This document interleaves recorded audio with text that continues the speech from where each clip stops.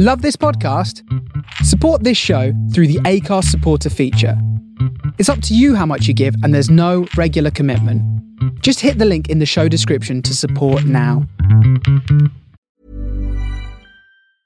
I'm Sandra, and I'm just the professional your small business was looking for. But you didn't hire me because you didn't use LinkedIn Jobs. LinkedIn has professionals you can't find anywhere else, including those who aren't actively looking for a new job, but might be open to the perfect role, like me.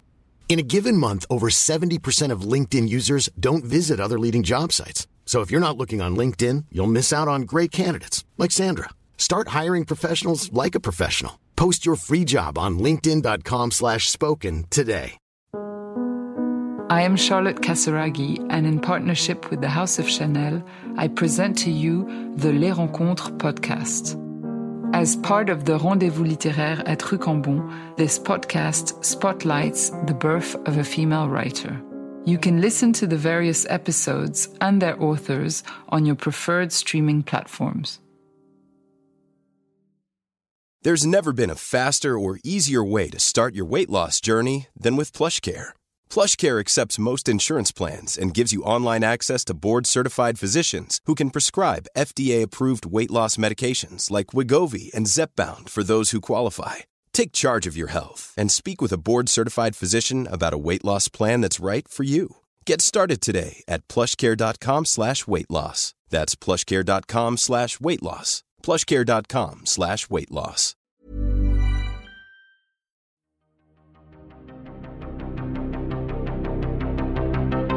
This is Writers on Film, the only podcast dedicated to books on cinema.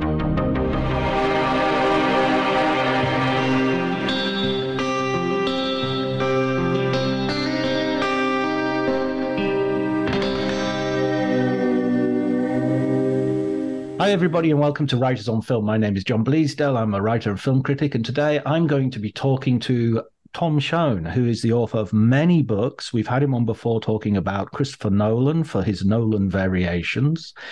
We've also talked about Blockbusters, one of a seminal book, I think, that really changed my way of thinking, a really interesting book. And in fact, today, although I think the next book he's working on, well, actually, Tom's right here, so I'll let him tell. I'll let him tell you. Well, what is your new book? I heard tell of a novel in the works. Is there any truth to that statement? No, that's true. I am working on a novel that I never thought that I would sort of write it, but I've been forced to. And but the book that is coming out next year is a book about Paul Greengrass, the Bourne director. So I've sort of been interviewing him on and off for, a couple of years. And so, yeah, it's kind of my attempt to get those fantastic, great Bourne films down on paper, along with, the docudramas that he also has done, Bloody Sunday and United 93 and so on, which I think are kind of equally, in their way, magnificent.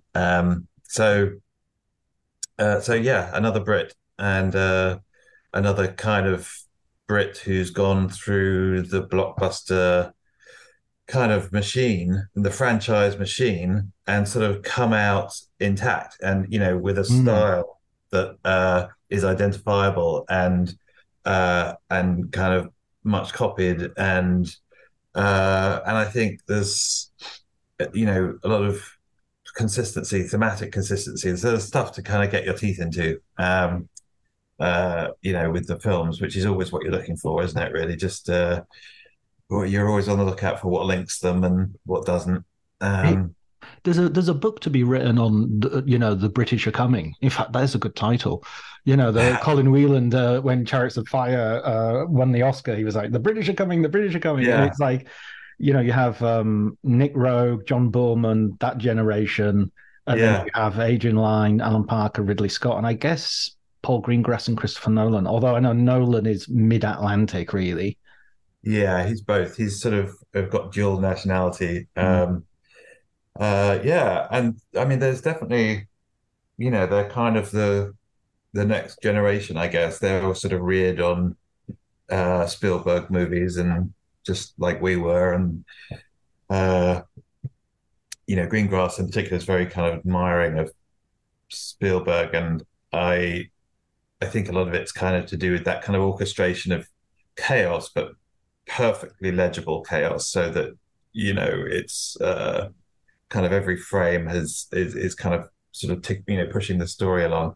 Um, and I can see that 'cause there's when I look at like something like the Omaha Beach sequence, or if I look at kind of one of the Bourne pictures, you can sort of see that there's this kind of impression, immensely exciting, visceral sensation of chaos, but then there's also like picking out little details that are sort of driving it sort of forward. So yeah, but yeah, it does interest me, like kind of how you kind of withstand the enormous pressure of making those films, with all that's kind of riding on them from the studio's point of view, um, and still come out with something the other end that in some ways expresses sort of a personal vision. And like that seems to me almost as amazing, an amazing feat. And it would kind of crush us like cans, I think. Any normal mortal, the amount of sort of fathom pressure on is sort of immense. And I kind of definitely came out of my meetings with Paul realizing that one of his great assets is the ability to withstand a huge amounts of kind of chaos around him, and um, and actually to kind of thrive in it. Whereas it might overwhelm somebody else, he actually rather likes it, and he's sort of, if you like, perfectly at ease walking through this sort of pound per pound kind of pressure on him, and that's kind of interesting. I'm fascinated by that because it's a kind of unusual, it's an unusual thing. How do you think he does it? I mean, is it just a personality trait? Is it Yeah, I think it is. Yeah, I mean, he's sort of just, he's quite kind of scrappy in, he's rambunctious and scrappy, and mm, he's he was a TV journalist before he was a movie maker, and he was World in Action, mm, the sort of flagship kind of current affairs program, and a lot of that was being sent to places like the Gaza Strip and or the Falklands during the war, or actually Argentina during the war, or sort of go not to Belfast, sort of all on assignment to all these different places, and like a real proper journalist, going out there and getting the story and getting the kind of first interview with a hunger striker, on British TV, and getting into the Maze prison, and getting that scoop. He's definitely always been in the sort of thick of things, and he's kind of been fired at and shot at, and he knows where the camera goes when the shooting breaks out, which he says is low. He says the moment the shooting starts, the camera drops low because you've gone down low, and then you're looking to kind of find a sort of secure spot. So he's kind of like, he's imbibed this whole, instinct for like where the camera goes when the cameraman is trying to save his own life. mm. uh, and his thoughts are not necessarily on kind of framing the shot so much as getting something in the viewfinder and also living. And I think, when you look at the Bourne films, there's something very organic about that style. Like it hasn't just come from him, like, watching too many adverts and deciding he wants to sort of cut around MTV fashion, Mm. or kind of just shake the camera to give the impression of kind of something chaotic. Like there's something organic to him that comes from having been in enough kind of fight or flight situations, to know. So there's this kind of it's just organic. This organic kind of chaos and it's sort of quite natural, and it's quite remarkable when you sort of watch it. I didn't realize, but he shoots a lot of those. He has this method of doing it, and it's not really to do with the camera moving. But do you remember in the Bourne films, all those sequences that were, they're set in the CIA hub where information is flying in from all over the place, and they're saying, Bourne's been spotted in, the Gare du Nord or whatever it is.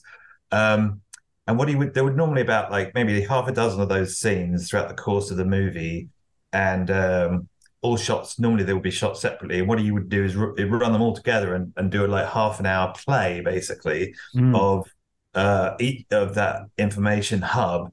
And he would give every sort of cast member enough information to essentially have a fully functioning, information hub where he just simply set the play rolling, and then feed into it bits of information. Bourne's in Paris, Bourne's here, and the cameraman would then literally just have to kind of catch what he could of an unfolding piece of action. So in other words, it wasn't some contrived bit of the cameraman genuinely was swinging from face to face, trying to follow what was happening in front of him.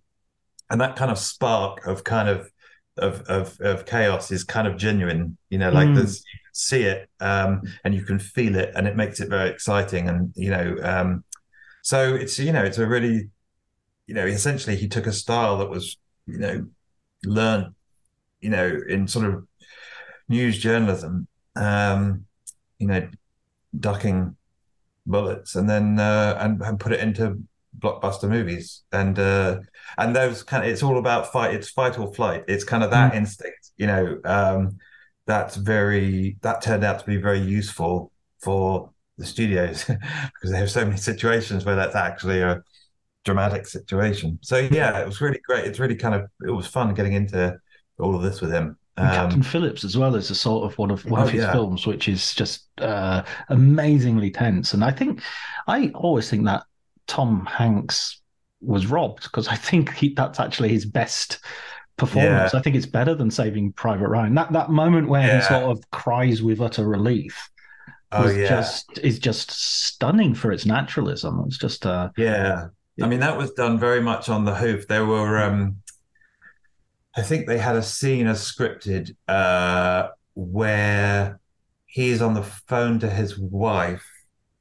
up in the cabin, the captain's cabin, and on the phone to his wife, Phillips, breaks down, and they were sort of trying to get this scene, and it just wasn't working. It felt fake and it felt phony, and they were really kind of out of ideas, but they were shooting on a real ship, not the actual ship that was hijacked, but its kind of sister ship, and the captain was there, and they asked him where would he have been taken when he first got on board, when he was kind of, and the captain said, well, they would go down to the medic's bay, and he says, where's that? Okay, 6 decks down. So they go, okay, well, why don't we just go down there and shoot it? And so they, took the camera down, took Tom Hanks down, and they found there was a medic working there, the girl who's in the film, who's a real medic and wasn't expecting to kind of be in a movie that day. And Paul tells her, okay, so we're going to run this scene, and like Tom Hanks is going to come in, but I want you to just, pretend it isn't Tom Hanks, and I want you to kind of give him a kind of medical check. He's going to have kind of nicks and cuts, and I do what you would normally do with someone when they sort of come in and they're bruised and battered. And she went, okay. And then they shot. And the first time they did it, she got a little too, distracted by the fact that it was Tom Hanks, and it sort of didn't work. And I think the second time they shot it, they completely sort of nailed it. And it was her, sort of very soft reassurances. It's okay, you're okay. I can't remember what the exact wording is, but she's being very kind of professional, and that was the kind of springboard for Hanks to then to relax. It's the first time in the course of the movie that anyone has been remotely nice to him, and it's sort of the weight, the stress all comes off just because she's saying it's okay, you're all right, and that allowed Hanks to kind of lose all this kind of emotion, and they had him kind of wired up, to a kind of cardio monitor and pulse and whatnot, and afterwards the other sort of medic who was in charge of these said, you know what, his reactions, his physical reactions were exactly those of someone in shock. Like he'd Wow. managed to kind of complete physiologically kind of reproduce it. So, and I mean, yeah, I mean, I think it's an amazing scene too. And I think that Hanks is great in that film.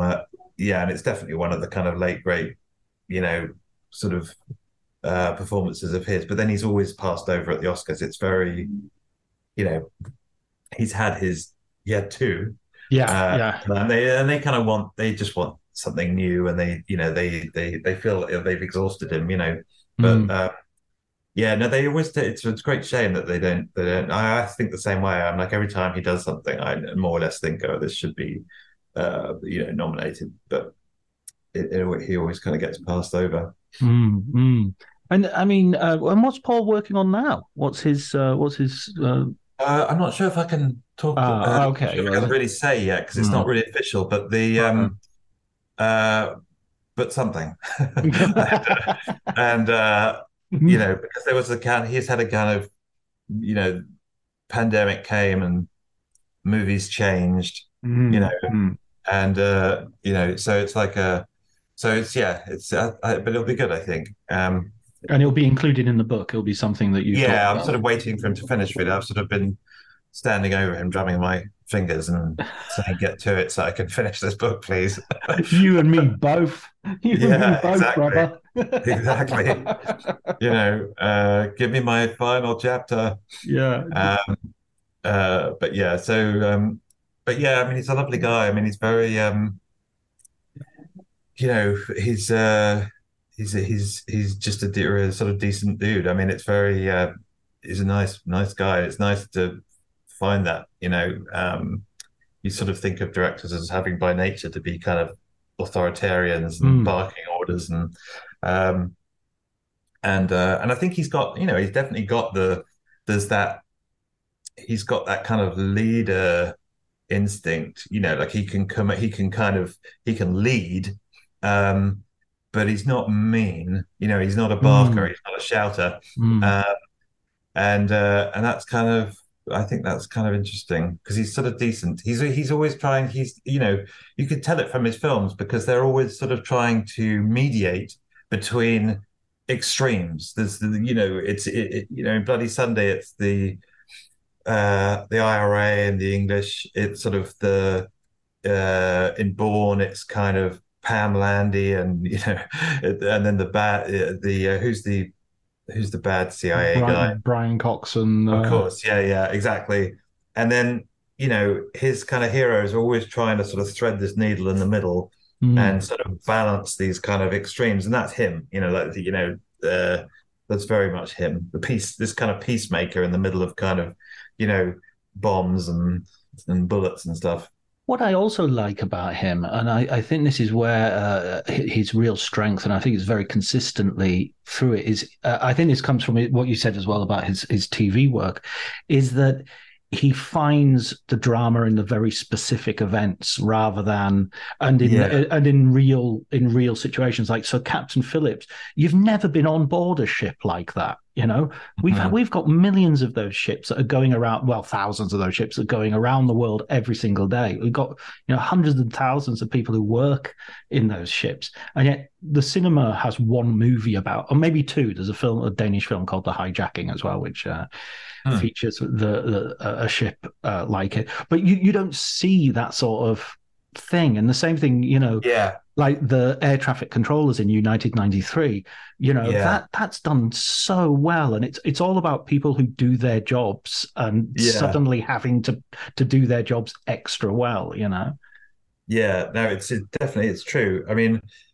the more those movies kind of go out into hyperspace, the more there'll be room for somebody who is trying to kind of nail them down a little bit more. Mm, And you're right, it's the journalistic instinct. And I think he's the first to say, like, his films often begin with him just kind of saying, what's going on in the world? Like, like his journalistic antenna kind of go up, and he kind of just reads the signals. He picks up the tremors on the rail track, and he tries to make sense of all this kind of information that's coming in. I mean, he's amazingly well informed. I mean, he's sort of always he's on top of everything. I mean, I was working quite separately on something about Albert Speer in the middle of it. And he said, "What are you working on?" I said, "Albert Speer." And he immediately kind of went, "Oh, Albert Speer, the one that, professed responsibility but not guilt at Nuremberg." And then he ran me through kind of Speer's career.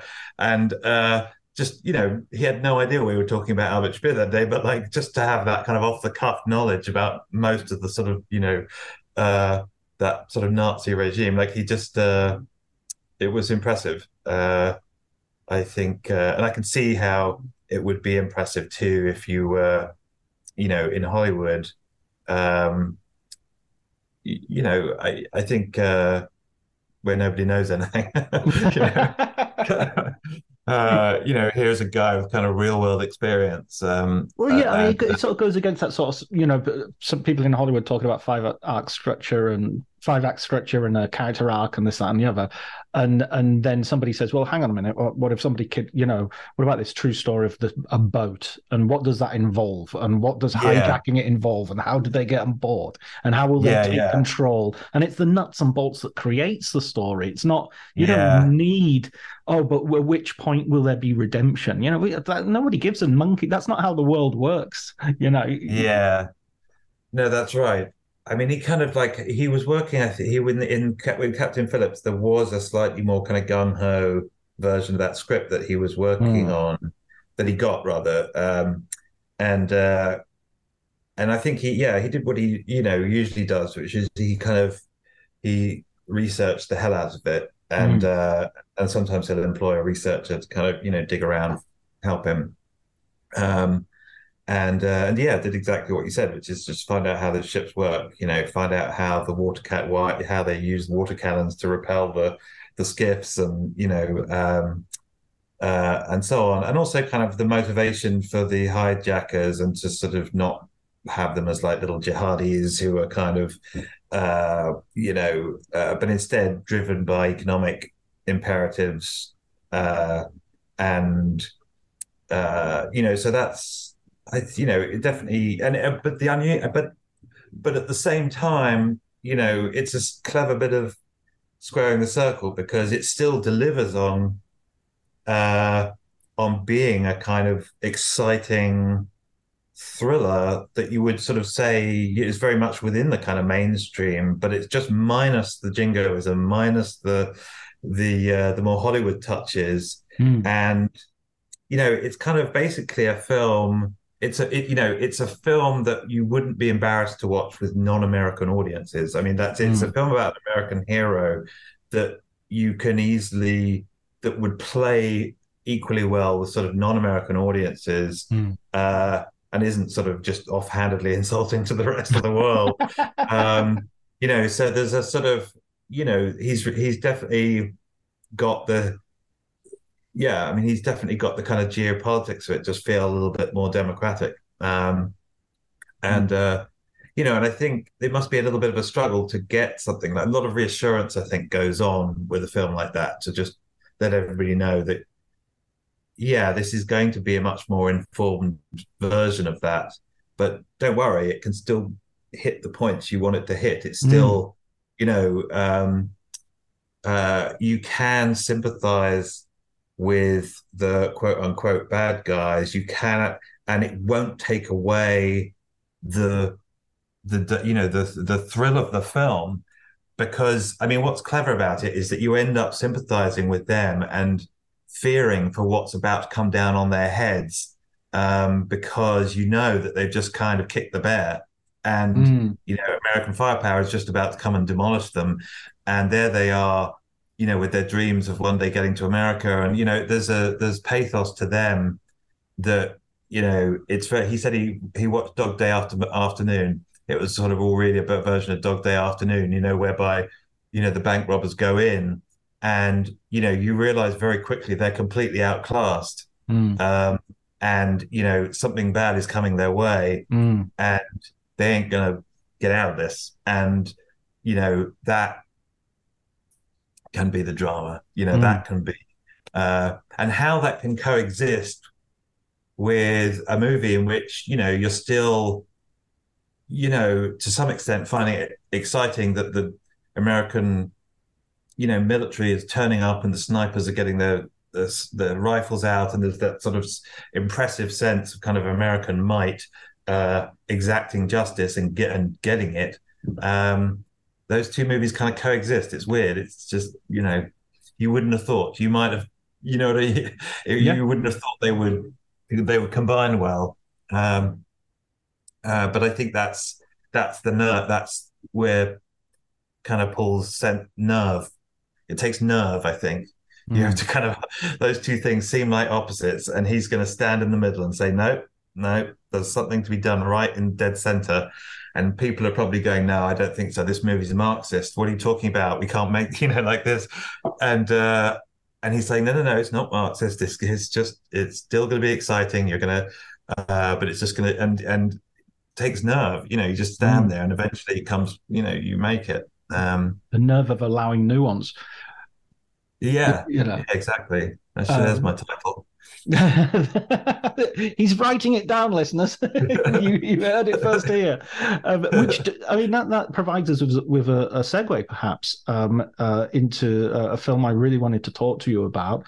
Oppenheimer, the new Christopher Nolan, not so new at the moment. I think it's coming out on Blu-ray or DVD round about Thanksgiving. Yes.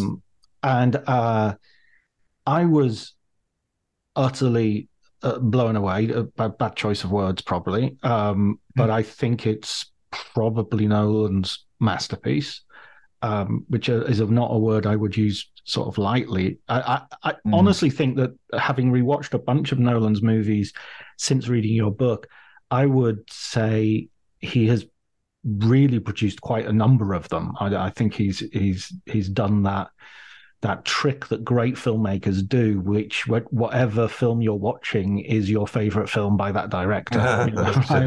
So Barry Lyndon is my favorite Kubrick, unless I'm watching The Shining, in which case that's my favorite Kubrick. And, so I wanted to get your take on it. That's interesting. I mean, I think he has the same view of them, which is they're all his babies and he can't choose. And, so I think maybe with a kind of really good filmmaker like you catch that off them. You get that with Scorsese too. It's very, but yeah, it's very hard to find one you don't at the time you're watching it. I think is great. But I was definitely very, I already liked. I'd written the book, and I had, as you say, I'd picked out the ones that I thought were like the great ones in there, and there are a few, and I was still impressed by it. I was kind of sat down and watched it, and I think it must have been about June, and I kind of saw it on one of those kind of big IMAX screens up in the Lincoln Center in New York, and I just couldn't. It was the thing that really impressed me was just how engaged it was. I found it fully, particularly after, Tenet and to a degree Dunkirk, but they were kind of they were pushing the envelope in terms of abstraction, like kind of what, in terms of the available information about the people you were watching on screen. The characters in Dunkirk deliberately not fleshed out as in sort of typical Hollywood terms, with a kind of hero. It doesn't have a hero. It's just got many, many men and women.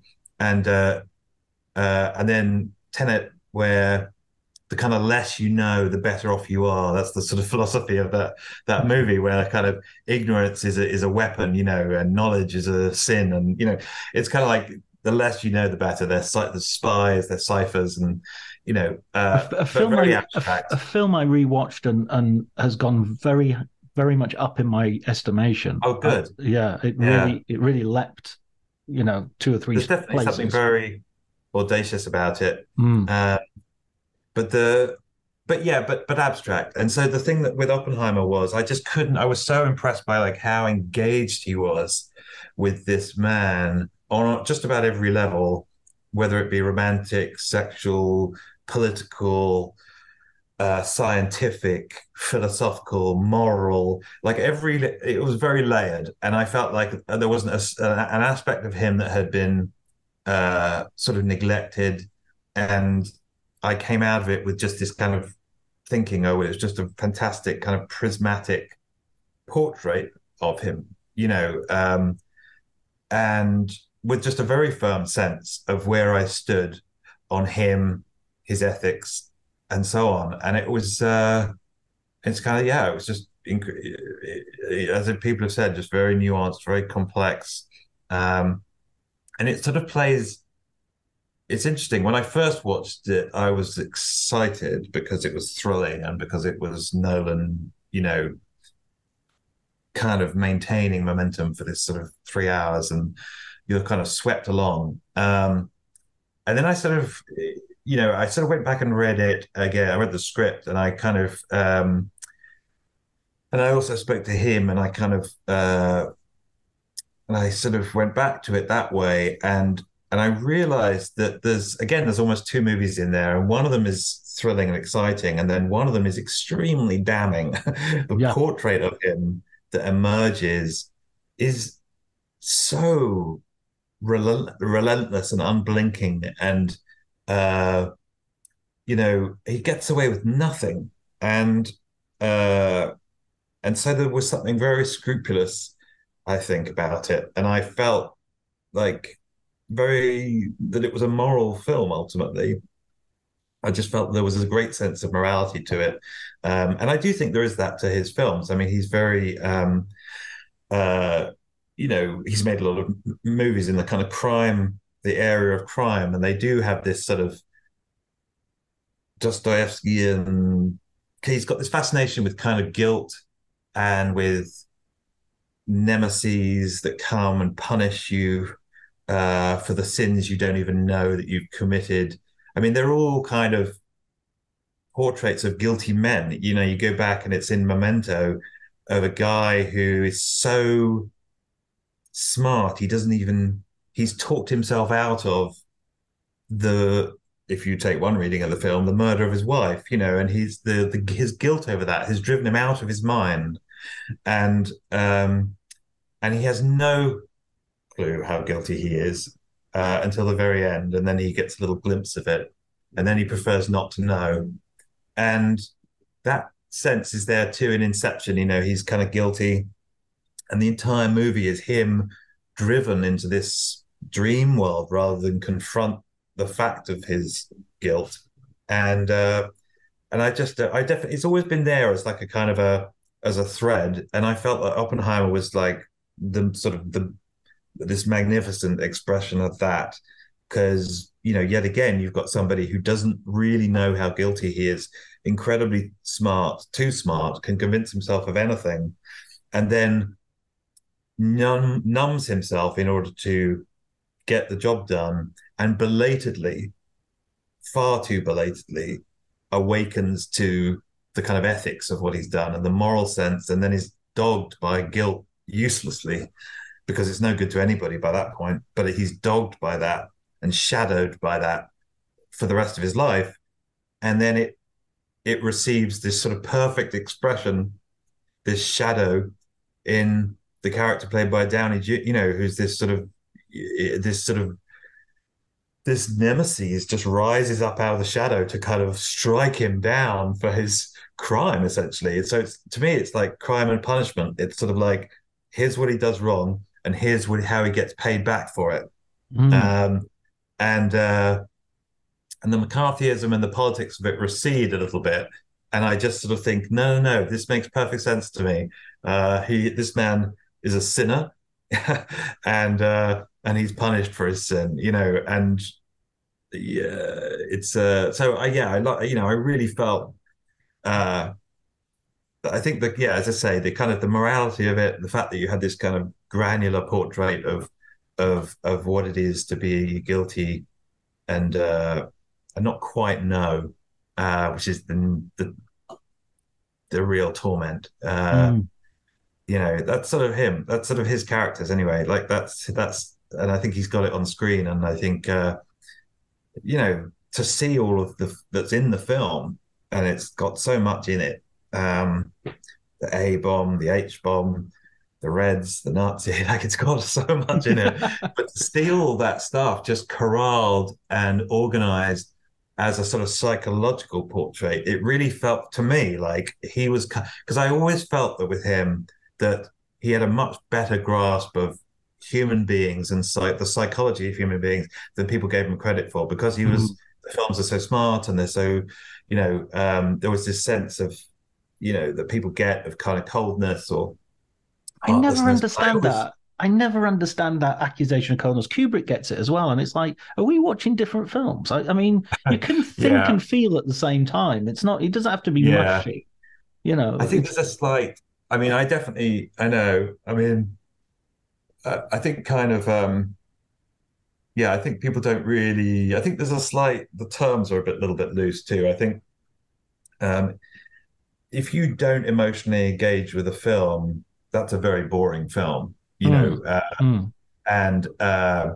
even if it's just the emotional engagement of I hope that guy doesn't fall in the water, or whatever it is, those films, they have to be emotionally engaging or they wouldn't be working in any way whatsoever. And I do think that what he has is just that, I guess it's quite an English thing of the sense of a kind of great emotions, but held in check or in reserve or just deep down. And, and I think you definitely get that in the kind of the architecture of a film like Inception, down is the only way up, forward, I think they say at one point. And I sort of think, I mean, it's like all these things, it's just not quite accurate, but he does, but I felt like with Oppenheimer that there was, but the sense of his understanding of like how people work, how the mind works, how guilt works, how denial works, all these things was just really spot on, really accurate. So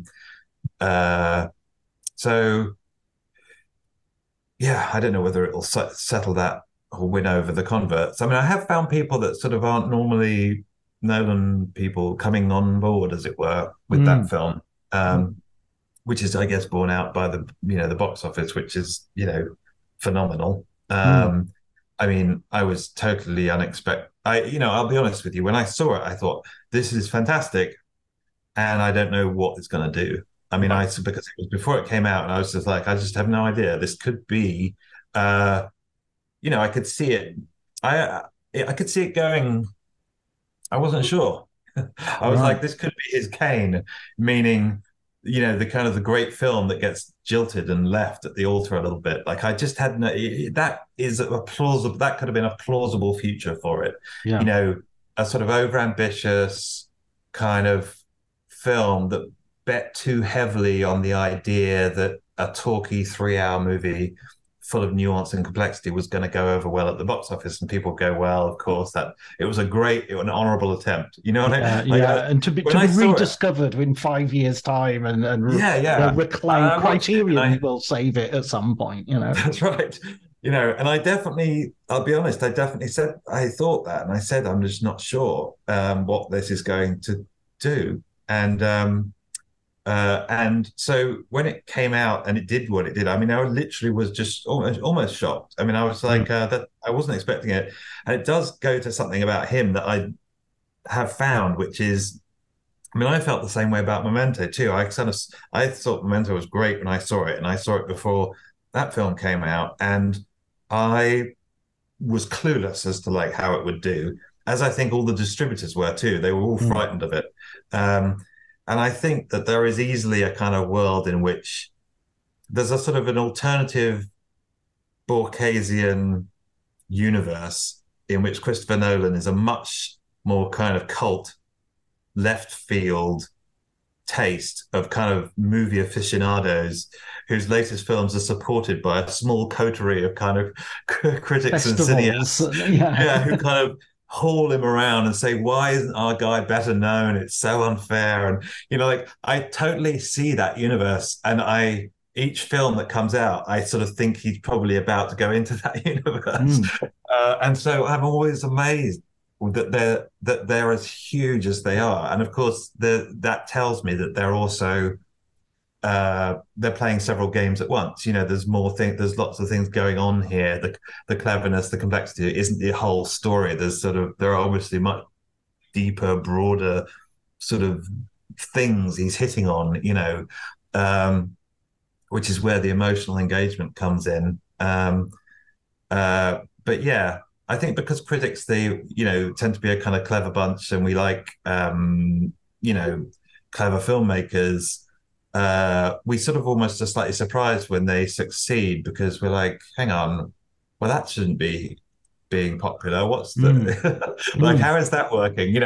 But of course, it's not the only thing that's going on with him. Like there are other things driving the films, and it can be hard to spot what they are actually. But I still don't quite know what it was with Oppenheimer, except to say that.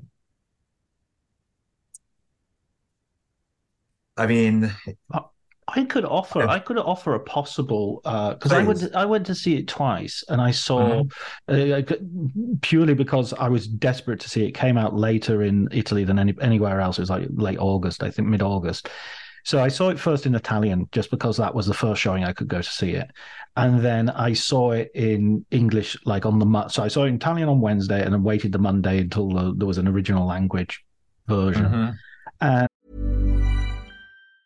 Hey, I'm Ryan Reynolds. Recently, I asked Mint Mobile's legal team if big wireless companies are allowed to raise prices due to inflation. They said yes. And then when I asked if raising prices technically violates those onerous 2-year contracts, they said, "What the f*** are you talking about, you insane Hollywood ass?" So to recap, we're cutting the price of Mint Unlimited from $30 a month to just $15 a month. Give it a try at mintmobile.com/switch. $45 up front for 3 months plus taxes and fees. Promo rate for new customers for limited time. Unlimited more than 40 gigabytes per month. Slows full terms at mintmobile.com. Many of us have those stubborn pounds that seem impossible to lose, no matter how good we eat or how hard we work out. My solution is PlushCare.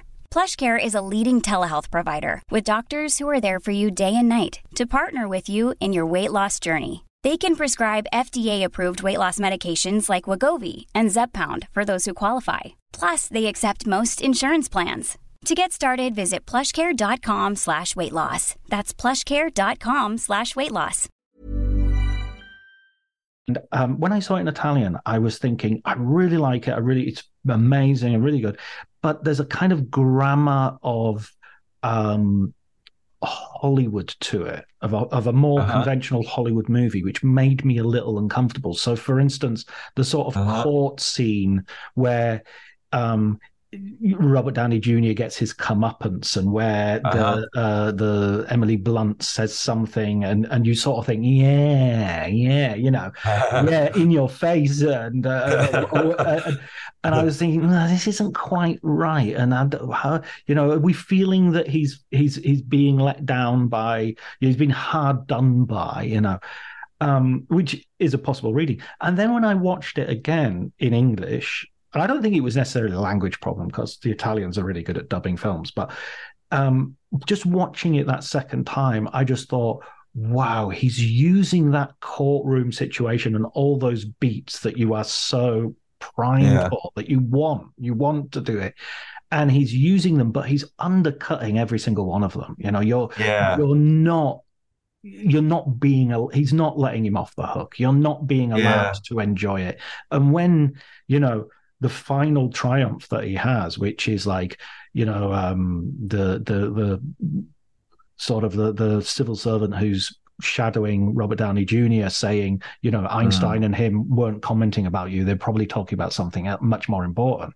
And you sort of think, yeah, you're not all that. And then when you hear what he's actually saying, it is actually not something which disparages Robert Downey Jr., or something which is important but just above his pay grade. It's actually about Oppenheimer's feeling that he's completely destroyed the world, or put the world at existential risk. And that felt also so contemporary, because it was not just like, this is nuclear weapons. It's just the climate crisis for me. It was just, we've still got nuclear weapons, and we've added to that a completely toxic politics, which is utterly incapable of dealing with further extra existential crises on top. So that final scene was just utterly damning. Is that the inability of the brainiest people to affect the progress of humanity in a positive way. It was so. There is that Hollywood movie that dings all those beautiful points and is extremely exciting, and the beautiful editing at the beginning, and it drives you along. But even when the bomb blew up, which is an amazing set piece, I remember sort of looking at my watch and thinking, there's still another hour and a half to go. Right. How are they going to do this? Yeah. No, it's very interesting. What do you think of that? What do you think of that sort of? Yeah, definitely. I mean, I think that he's kind of, the working out the relationship it has to like the sort of standard tropes of like the biopic is a fun exercise, because you kind of realize that he's really kind of Picasso'd it. He's taken the biopic, which when you think about it is really about recording the triumphs of outstanding individuals who have in some ways helped along the march of human progress, right? And it's very clear that Nolan is kind of correctly ambivalent about whether that's at all applicable to someone like Oppenheimer, that in many ways what he did is halt progress in its tracks, because you certainly can't say, that we were clearly better off, nor can you really say that we want to go back, we should have gone back to the way it was. We're literally in this sort of paralyzed point, which he sees kind of Oppenheimer being in, of like helpless to do anything except develop this stuff, which he's going to then regret for the rest of his life. And that kind of sense of kind of moral paralysis that he has is the absolute opposite of kind of the usual kind of like, the march to progress, the sort of the, that you normally get in a biopic.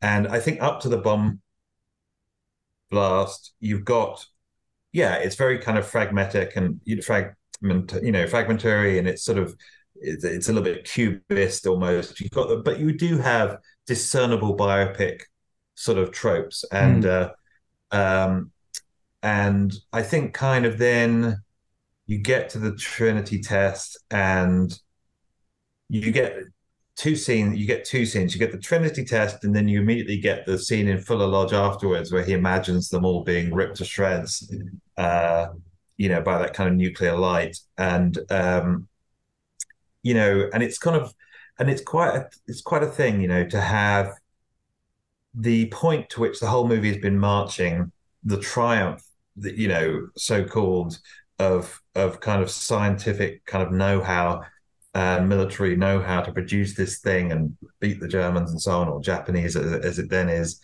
and then to kind of almost halt that in its tracks, and minutes later, I think it's only minutes, have the kind of the effects of it. And it completely poleaxes that sort of, that push of the biopic.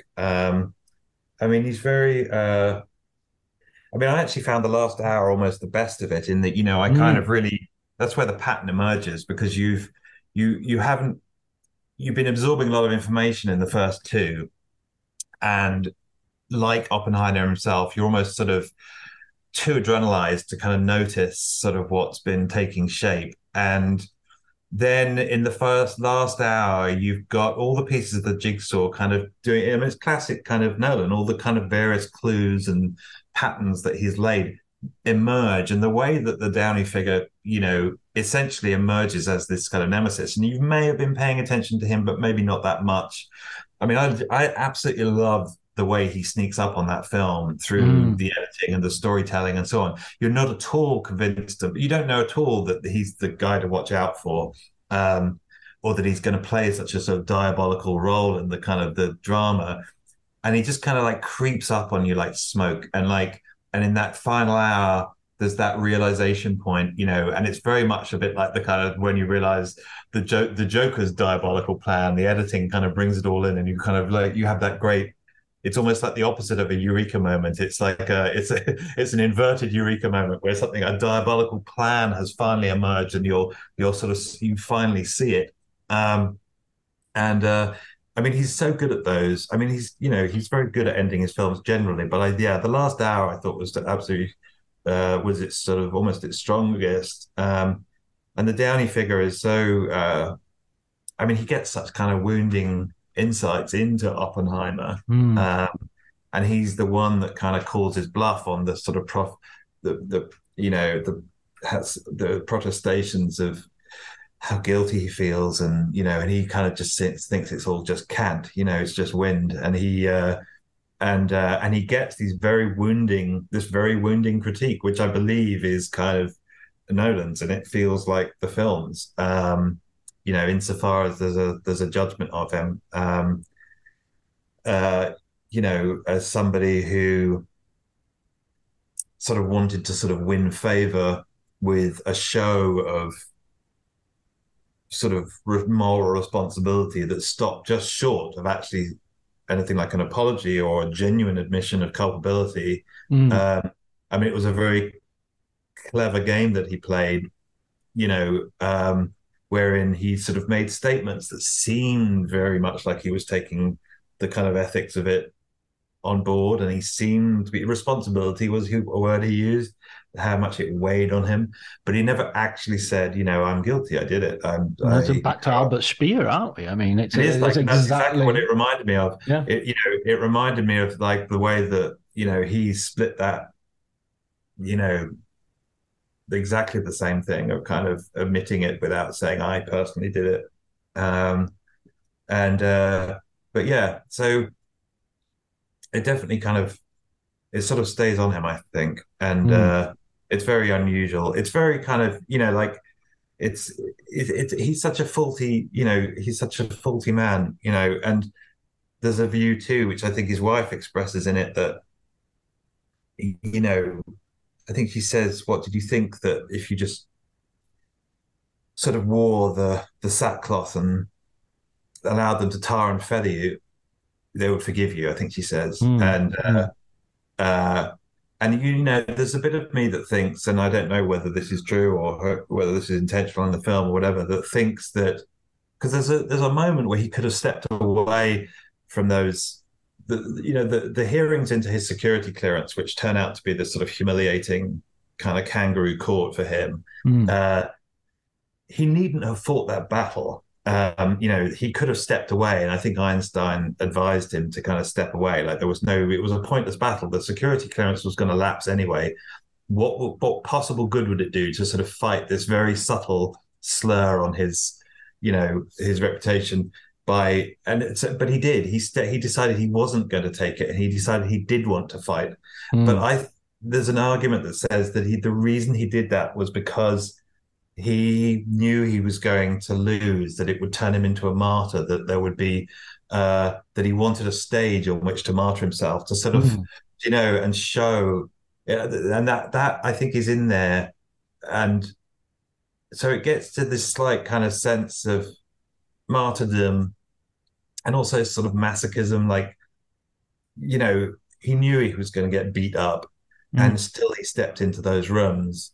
And you kind of wonder whether there was a bit of him that just sort of, a guilty man looking for someone to come along and punish him for what he'd done. But I don't know whether that's true. I don't know whether that's Chris's view, but that's definitely was one I thought. I was like, well, it's what Downey Jr.'s character kind of, he that's his bait and switch, isn't it? He knows he won't be able to resist it, and then he puts him in a broom closet, so it denies him the stage, and it's just Machiavellian and office politics at its lowest. That's totally right. No, that's why he understands him very, very well, and he understands exactly the level of slight that will wound him. Because remember, he's been wounded. He was wounded by Oppenheimer's comments about lowly human. That's right. And he felt his ego got bruised, and and it sort of turned. It's like a lot of Nolan's films. It's like about two guys who kind of get into each other's heads, it's like a head game. Oh, the Like Prestige, yeah, like yeah. the Prestige, exactly right. Where it's like you just can't let this guy go. He's just something about him is just insinuates his way into his skull, Yeah. and he just has to get into the ring with him. And of course, in doing so, he just faces certain defeat. And the sort of It the kind of kills unravel. both of them as well. I mean, it kills both of them because Downey Jr.'s That's political right. career is shredded. That's exactly right. So it's sort of mutually assured destruction, as they say. To Like they coin a understand. phrase. Yeah, to coin a phrase, but they end up in a kind of, I guess, a personal exchange of nukes. It's like kind of psychologically nuking each other, and of course, nobody survives. But it's very, but yeah, he's good. I mean, he's very. That's why when I sort of the Downey figure made a lot of sense to me as like, all that. There's a lot of films of Nolan's in which there's like a double. There's a shadow, there's a doppelganger, there's a who's kind of the shadowing the kind of hero, and he could almost be imaginary, like in Insomnia.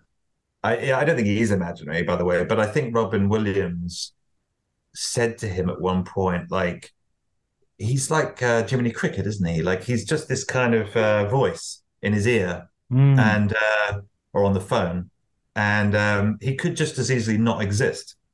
And he's just the conscience of this person made flesh.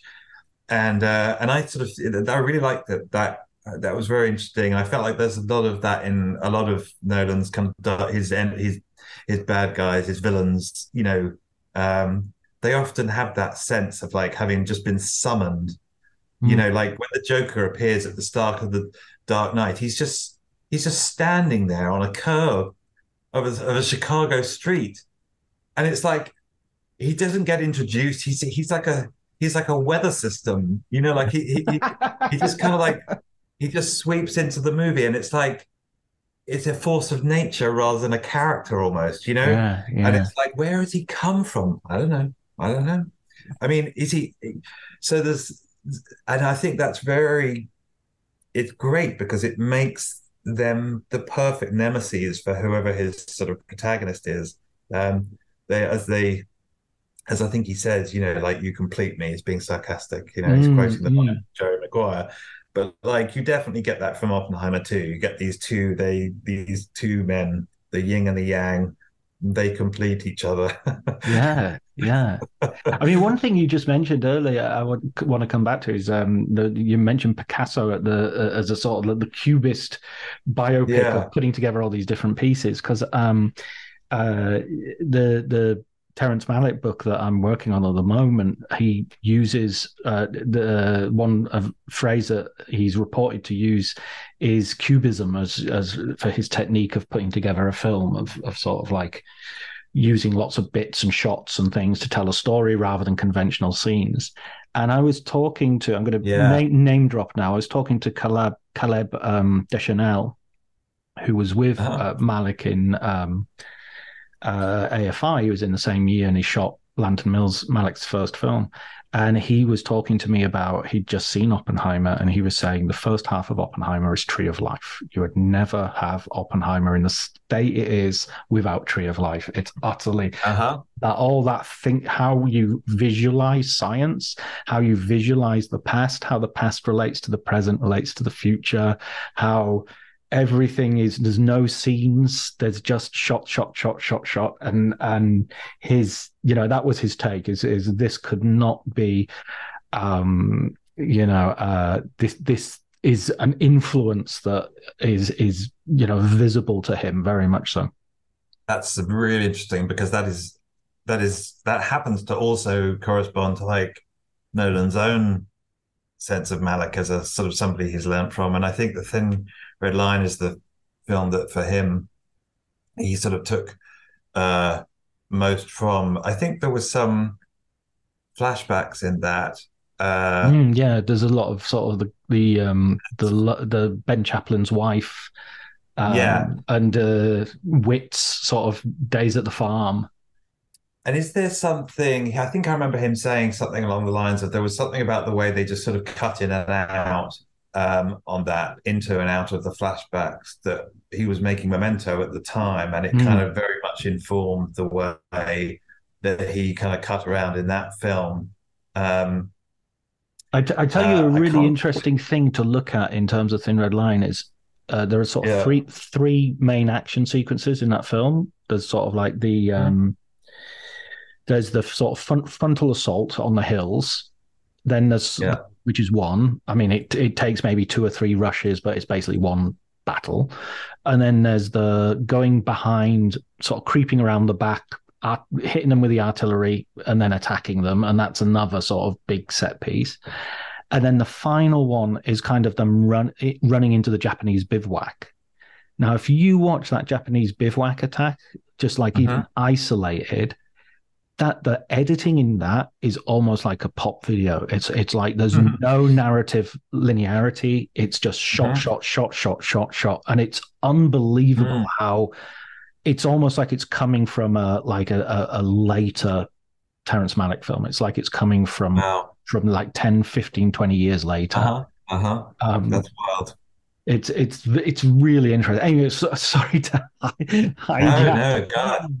It's interesting. I mean, he also, of course, got Hans Zimmer from Thin Red Line. Like that was his, that's where he. I mean, I think he had been aware of Zimmer before that, but I think that was the film which kind of really put him in his Nolan's viewfinder and said, "Oh, I want to work with that guy," and of course led to their great collaboration throughout all these films. So yeah, texture. That was the thing that he was talking about with the Thin Red Line. It was sort of to do with the texture of memories, and like there must be some sort of visual. There must be some sort of either insert or close up that kind of maybe triggers or is associated with some of the memories. I don't know, but he was always big on texture in Malick and the way that's associated with sort of memory. Which makes sense, and but yeah, so he definitely acknowledges Malick as a huge thing, and that's really interesting about the Tree of Life. I can absolutely see that. That's a really good comment. Another. I mean, sorry, go ahead. Yeah, no, I was just going to say. I mean, it's very. I mean, the. I mean, he's always kind of borrowing. He's got, he watches a lot of quote unquote art house movies, whether Tarkovsky, he's sort of always talking about Mirror, which I think his cinematographer introduced him to when he was making Interstellar. And I think Mirror, informed some of Oppenheimer. And there's some Wells films, not just Kane, but The Trial also kind of sort of fed into it. So he watches very kind of, widely, and he sort of takes things and uses them or recycles that, does his version of them. But yeah, the sort of there's an art house filmmaker in there too. Oh, absolutely. I think he's got that sensibility, and I think it's, and I like goes back to what we were talking about with Paul Greengrass. That's who you want to make your. I remember George Miller talking about hiring his wife to do the editing of Mad Max Fury Road, and his wife said, "I edit rom-coms. I don't edit action films." And he said, "That's exactly why I want you to edit this, because you're not coming with any preconceptions." And that's who we want to direct our big budget Hollywood movies. Is we want these people who are not necessarily big. I mean, Spielberg is kind of the exception, that proves the rule. He's the Muhammad Ali. Yeah. How many other great articulate boxers do you know except for Muhammad Ali? It's just it's him, and there's a large drop to number two. Sure. What do you think of the sort of the season so far? I wanted to sort of get your general take on this. We're going into Oscar season, and there's a lot of great films. Killers of the Flower Moon has come out, and The Killer, David Fincher's film, and there's Barbie, of course, as well, which was paired with what did you make of the season? Yeah, I mean, well, I definitely thrilled to, as I think like that kind of opposition of kind of Barbie and Oppenheimer almost years before it came out. I was like, the moment they got scheduled against each other, I was like, oh, okay, there we go. You complete me, right? That's they were the sort of yin and the yang of kind of film going. You know why that happened, and don't you you? sort of Do you know why what, that happened? tell me. Oh, well, Warner Brothers boss was because Nolan was angry with the Warner Brothers boss. What's he called? David Slavin, is it? The Slavin, the guy who's the strikes or keeps coming out with nonsense about the strikes. Anyway, he was head of Warner Brothers when Tenet was going to be released, and Nolan was angry with their release strategy, and so he left Warner Brothers and made Oppenheimer elsewhere. And so when they knew Oppenheimer's release date, he put Barbie on that day as a like, I'll show him because I'm going to put our big release day and we're going to be number one. He's going to be number two, and that'll prove it. But then the irony is that release schedule actually probably elevated Oppenheimer much more than it damaged it. But Definitely. It was basically male egos battering each other. Oh, that's funny. Well, I mean, that does make sense. They ended up helping each other, of course, and I feel like both films came out a bit better for their sort of partner at the box office. And I mean, it's sort of the general, I mean, in terms of the sort of general season, I mean, it's very hard. I mean, it's the Oscars. I kind of feel like we're in the quantum realm with the Oscars in the sense that like they are changing. The Academy membership is changing so fast under our feet, and it has become very hard and to call the race or to sort of to handicap the race. Which has sort of made it more exciting again in a way, because you can't, in the olden days, you would have said, well, this is kind of Nolan's version of Titanic, the kind of blockbuster auteur who kind of has been generating billions for the industry, comes good with a pedigree, period kind of movie. In which kind of acting and performance is sort of forefronted, it ticks all the boxes that you would normally expect of when one of those guys like Cameron or Zemeckis or Spielberg kind of is rewardable. It's when they have turned from, especially if they turn from sort of, if you like, sci-fi fantasy to history. And the second one obviously is kind of great, and a very regular place for them to go. So it definitely ticks all those boxes. And you would have said, right, okay, Nolan's been denied so many times.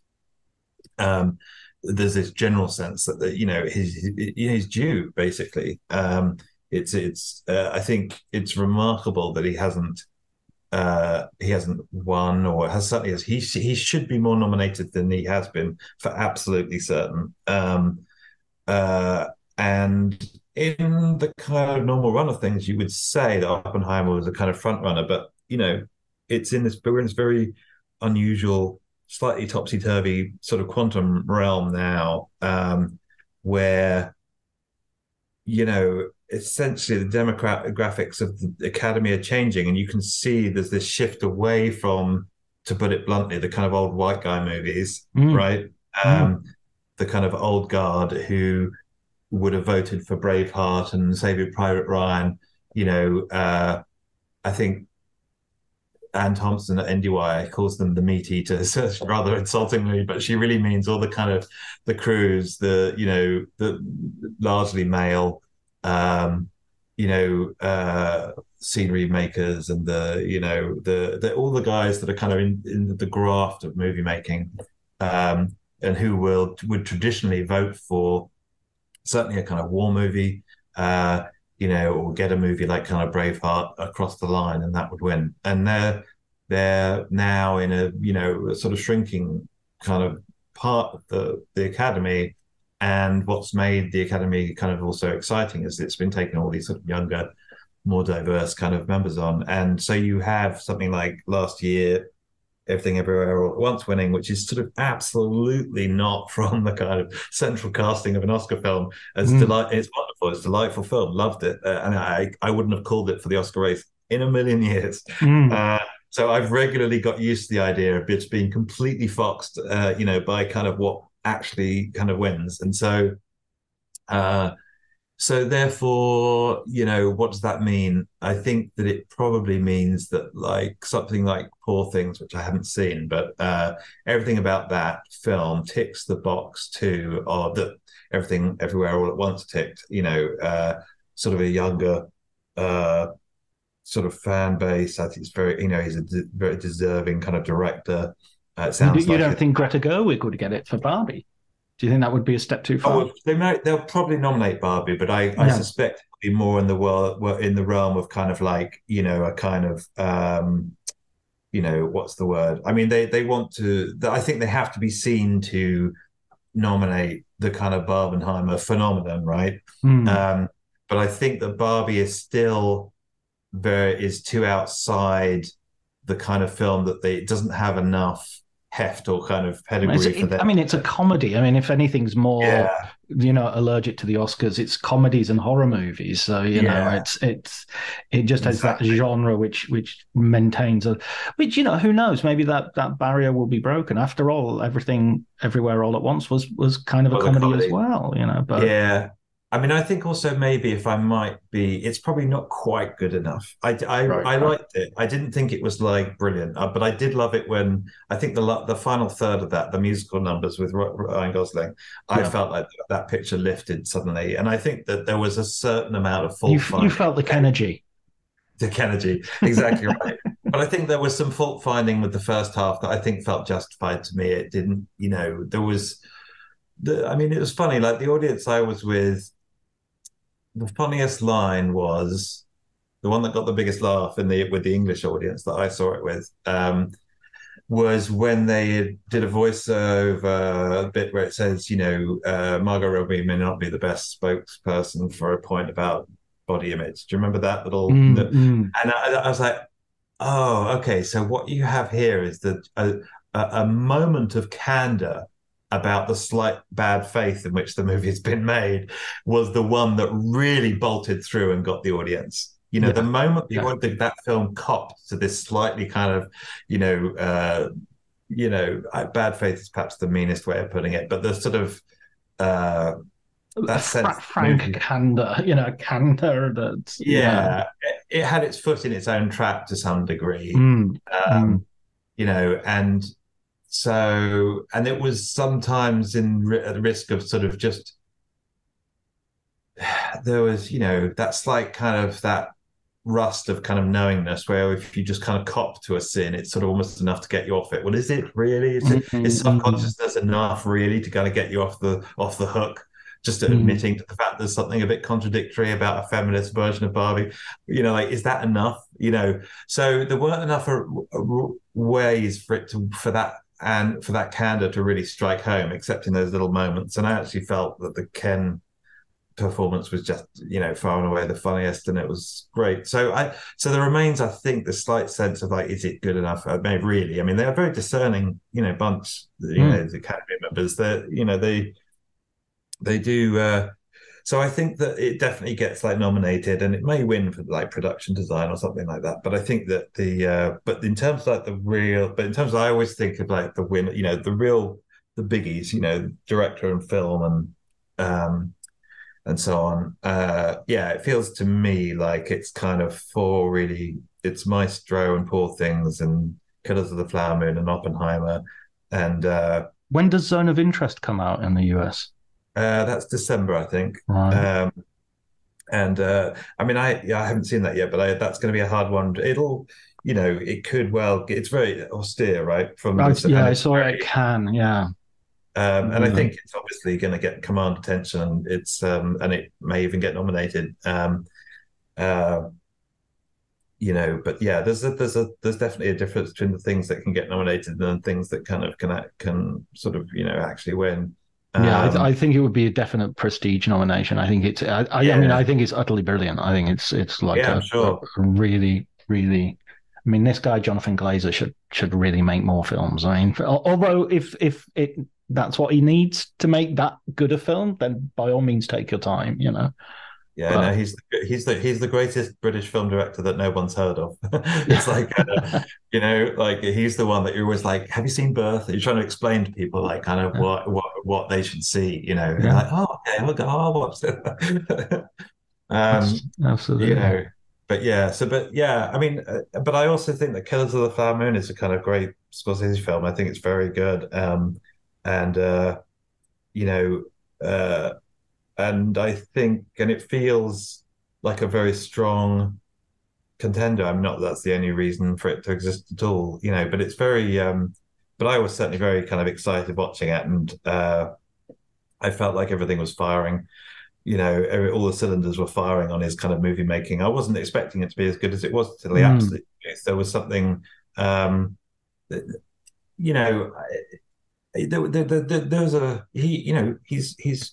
he could be winding down, but he really isn't. And I found it kind of electrifyingly well made. Like I couldn't believe the pacing of it was wonderful. The editing of it was great. I mean, the storytelling. I really. I found that very exciting, and as one too that I mean, I'm in the camp of people who watch a lot of those, it's religious movies, Kundun and Silence and whatever, and I'm always trying to make a case for them to people, and no, you really should watch this, and nobody ever believes you because all they want to see is the kind of the Goodfellas and you sort of it's okay, fine, I understand. And maybe they're two audiences, is what you come to realize, that maybe it's sort of like you're not going to convert them, But I think just recently, they've started to kind of merge a little bit, those two strands, which is to say that kind of very kind of giddy, kinetic, kind of sort of talkative kind of Scorsese, and then the sort of rosary bead, sort of fingering Catholic, moral, austere Scorsese have kind of begun to merge rather excitingly. And I think that Killers of the Flower Moon, even more so than The Irishman, perhaps, is like those two streams just totally in one filmmaker now. The guy that made Silence is totally present, and the guy that made Goodfellas is totally present. And and you've got it in really, I guess, those two people. The Leo DiCaprio character and the Lily Gladstone character, who could, in a way, come from those two different realms of his. One is from, the land of Goodfellas, and one is from the land of kind of Kundun, and and they're their relationship, I found, as he does, endlessly fascinating. And I think he's right to realize that it's a really good relationship to, symbolize, in a sense, the rape of the West, because it's also a Western as well, in a weird way. But I think it also is like that their marriage is the marriage of the two bits of him, and the two strands of his sort of films. So for all these reasons, I find that it works beautifully. And then of course Jack Fisk is doing the production design, and I was getting a lot of Days of Heaven flashbacks in the course of that. The fire sequence where they're sort of putting out the fire in the cornfield. And particularly admiring the way in which, again, classic kind of Fisk, it was incredibly well researched, but also very spare. I think production designers for period movies, they tend to kind of go, well, there's just so much stuff, let's just fill it with stuff. And you walk down the street and it's just everything's full. And and what's so great about him is that you get these fantastic details, but often it's just like the rest is empty, and you look out the rest of the landscape and it's empty, and you're like, that is exactly how the American West was. That's how I believe the American West was. And you see it in Days of Heaven, and you definitely see it in Killers of the Flower Moon too, But yeah, Jack Fisk. What a guy. What a guy. Yeah. He's a buddy of mine now.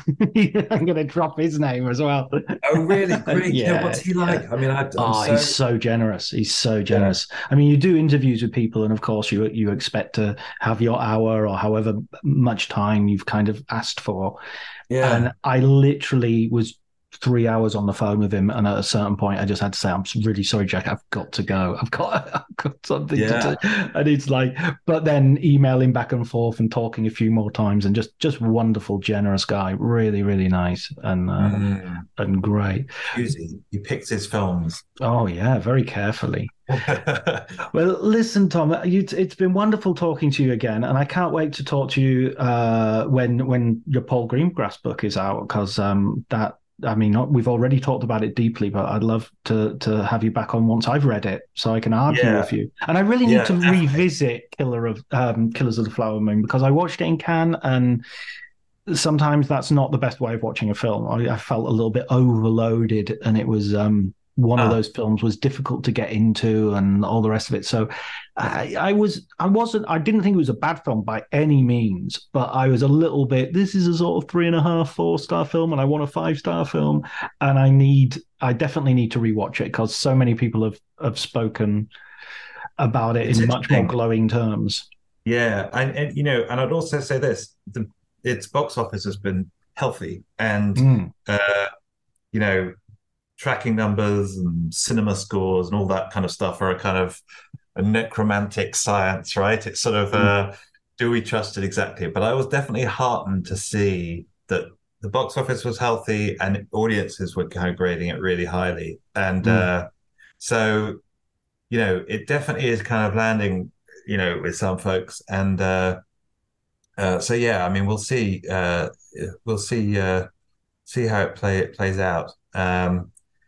But see how it does in the UK as well. I mean, it's out there this weekend. But let's definitely meet back up again, and then we will be able to I'll be able to talk more about what the film that Paul Greengrass is actually doing. Excellent. Thank you so much, Tom. It's been a real pleasure. Right. Yeah, my pleasure too.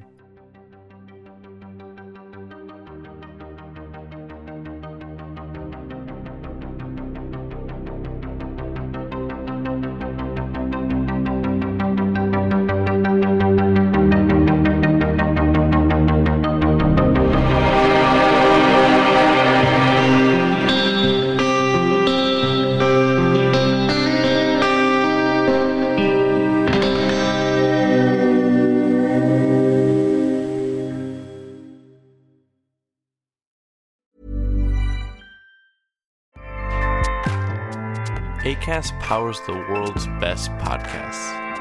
Here's a show that we recommend. The Real Housewives is a guilty pleasure for most, but if you're looking to not feel guilty about that pleasure, tune in to Everything Iconic with me, Danny Pellegrino, where I break down all the messy moments and behind-the-scenes antics of Bravo's popular franchise. And on Everything Iconic, I also interview celebrity guests like Kelly Ripa, Keke Palmer, Drew Barrymore, Cameron Diaz, and more about their guilty pleasures, their past work, and so much more. So if you're pop culture obsessed and find yourself watching way too much reality TV like me, tune into Everything Iconic with Danny Pellegrino, wherever you listen to podcasts. Acast helps creators launch, grow, and monetize their podcasts everywhere. Acast.com.